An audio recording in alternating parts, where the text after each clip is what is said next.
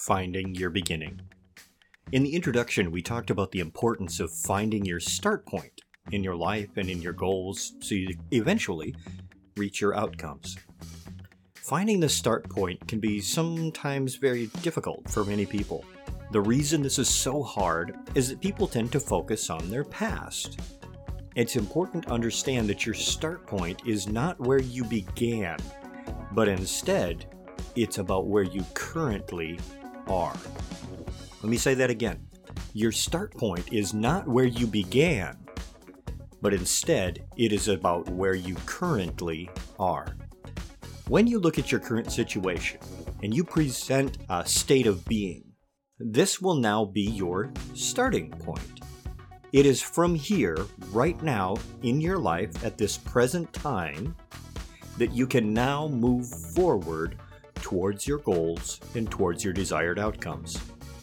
You will never be able to fully experience your present state in life if your mind is always reverting to your past. I will not take away the impact of your past or what impact that it has made on the formation of your present. Yet, we have to keep in mind that you learn that your past does not control your present or your future. The only thing that will control tomorrow is your present decisions today. Find your beginning. It's important to ask a few simple questions. Who are you right now? This question may seem a little bit silly, and you may want to give yourself your name, like I am Chad. I'm Chad Nedlin. Or I'm a dad. I'm a business person.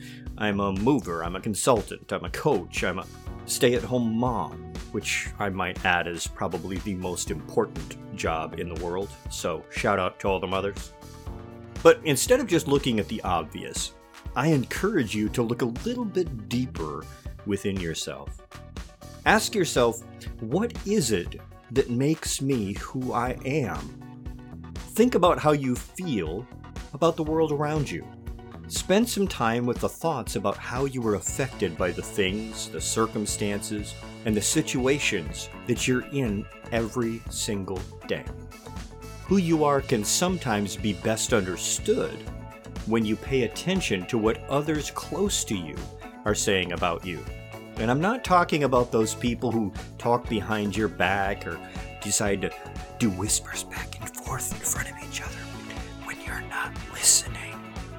Instead, I invite you to talk to the people who are closest to you, the ones who love you, who care about you, the ones that you know have your best interest in mind. Ask them, who would you say that I am?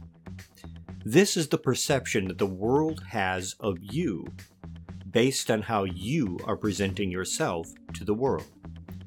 It may not accurately represent you in your soul or in your spirit, but it will clearly give you an insight as to what your actions and your words convey to the world around you.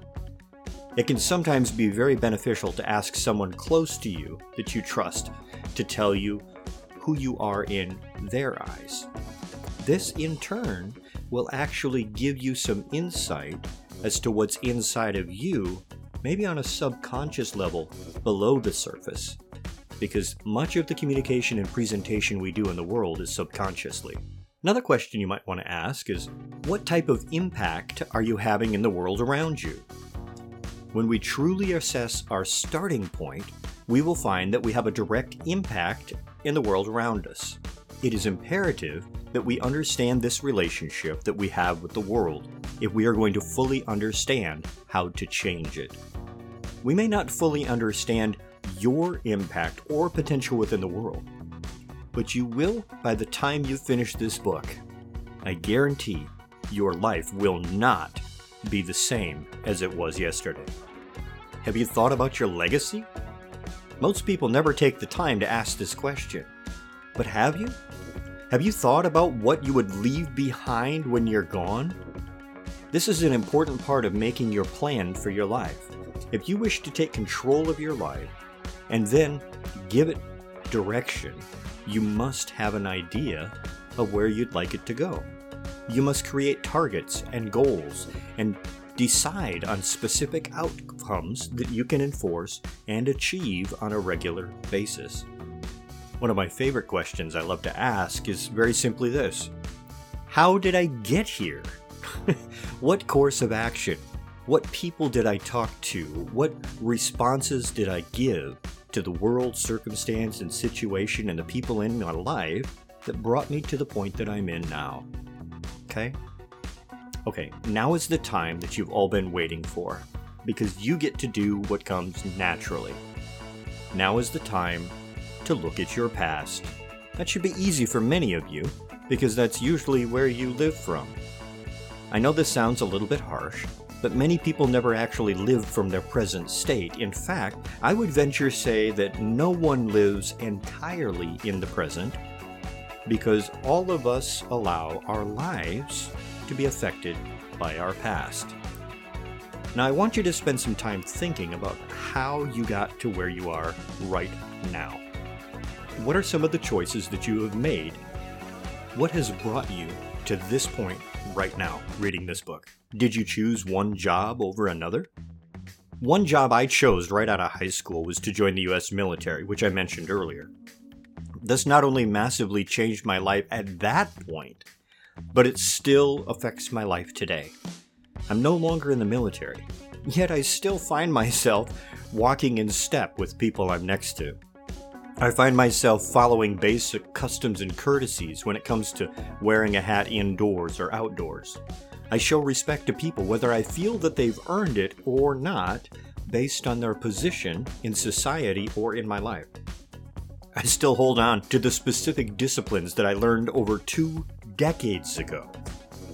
What I'm trying to impress on you now is the importance of a single decision and how it can affect the rest of your life. I also made some other choices in my life that were not so positive. Today, I still reap the benefits. Sarcasm intended there. It's for this reason that I want you to take the time and really think about the decisions that you have made in your past, whether they be in relationships, in the workplace, with family, with friends. I don't want you to overlook even the smallest choice that you make. They may just have the greatest effect on your life in the long run. Have you ever stopped to think about the daily habits and activities that you do on a regular basis? Even something so simple as brushing your teeth, taking a shower. Do you think that these are unimportant or inconsequential? If so, imagine, if you will, that you stopped taking a shower 2 years ago. How do you think your life would look different today? Would it be the same? If so, maybe you should go take a shower. I'm willing to be clear, I'm willing to be honest, and I'm willing to bet strongly that your relationship with others would be vastly different. What do you think? Would it be different if you stopped taking care of yourself physically? For many of you who work with others, I would even venture to say that your job may not currently reflect what you do if you had not showered for 2 years. But for some, depending on the job, it may not affect your working environment much at all. Although I can most certainly say that it would change your working relationship with your coworkers. How about your thinking? Have you thought about your thinking lately? Have you stopped to spend any time assessing the thoughts that you have on a regular basis? Most people never take the time to stop and think about the thoughts that are going through their head. Yeah, that's right. There is great power in our subconscious mind. It comprises the majority of our thoughts, and it rules the decisions, the actions, and the interactions that we give on a habitual basis. And by that, I mean most of them. Most of what we do throughout a day isn't even consciously thought about. Our subconscious is made up of the thoughts that we do not give our attention to consciously. Yet studies have shown that it is our subconscious thinking that holds the greatest power over our actions and decisions. As you will learn in the future chapters, sometimes it is the things that we give the least amount of attention to that tend to give us the greatest influence in our lives. I know it sounds counter to what you may have heard commonly, but you'll understand as we continue to move forward. I'll go deeper later on. Finally, let us not forget the people in our lives. We must think about the people that we have allowed to influence us in our past. I'd like you to write this down. Who in your life has had the greatest positive influence at this point? Who in your life has had the greatest negative influence in your life? The way this was shared with me is that I was told to think about the person who had the greatest influence in my life from childhood to the point where I am right now. Then they blatantly looked at me and asked, "So, was that influence positive or negative?" Admittedly, I told them that it was negative, and with a blunt stone, he simply looked at me in the eye and he said, "It's time to eliminate that person from your life today." Wow, that blew my mind. It was all about making space. Now it's time for you to stop and think about the things such as making space in your life. If I was going to introduce principles and techniques into your life that would help you achieve a better tomorrow, then we're going to have to make some space for something new. Many people falter right here because they try and begin new things in their life before taking any of the old things out and making space. This leads to a sense of overwhelm and defeat. So instead of overwhelming ourselves and ultimately being defeated by the very thing that can help us succeed, we will simply eliminate the very things that keep us from achieving our goals. I know this may sound a little bit drastic, but it's very necessary if you're going to change your life and the course that you're heading. Don't be afraid. Don't be scared. I'll walk with you through the whole process, and as we read this book together, I guarantee your life will change for the better.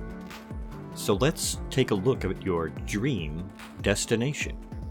Who is it that you ultimately want to be?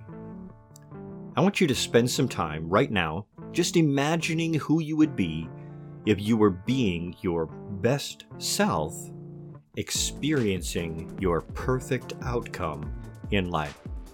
I want you to think about how you would interact with others. What's the look on their face when you walk into the room? Think about how you would show up at work. Was your boss excited to see you? Did your coworkers greet you with a smile, happy to know that you're there? I want you to think about your emotional state. If you were exactly the way that you wish you could be every day, how would you feel? What would be the emotions that flowed through your body? Identify the areas that would bring you the greatest level of joy and happiness, and then take a moment and write them out right now.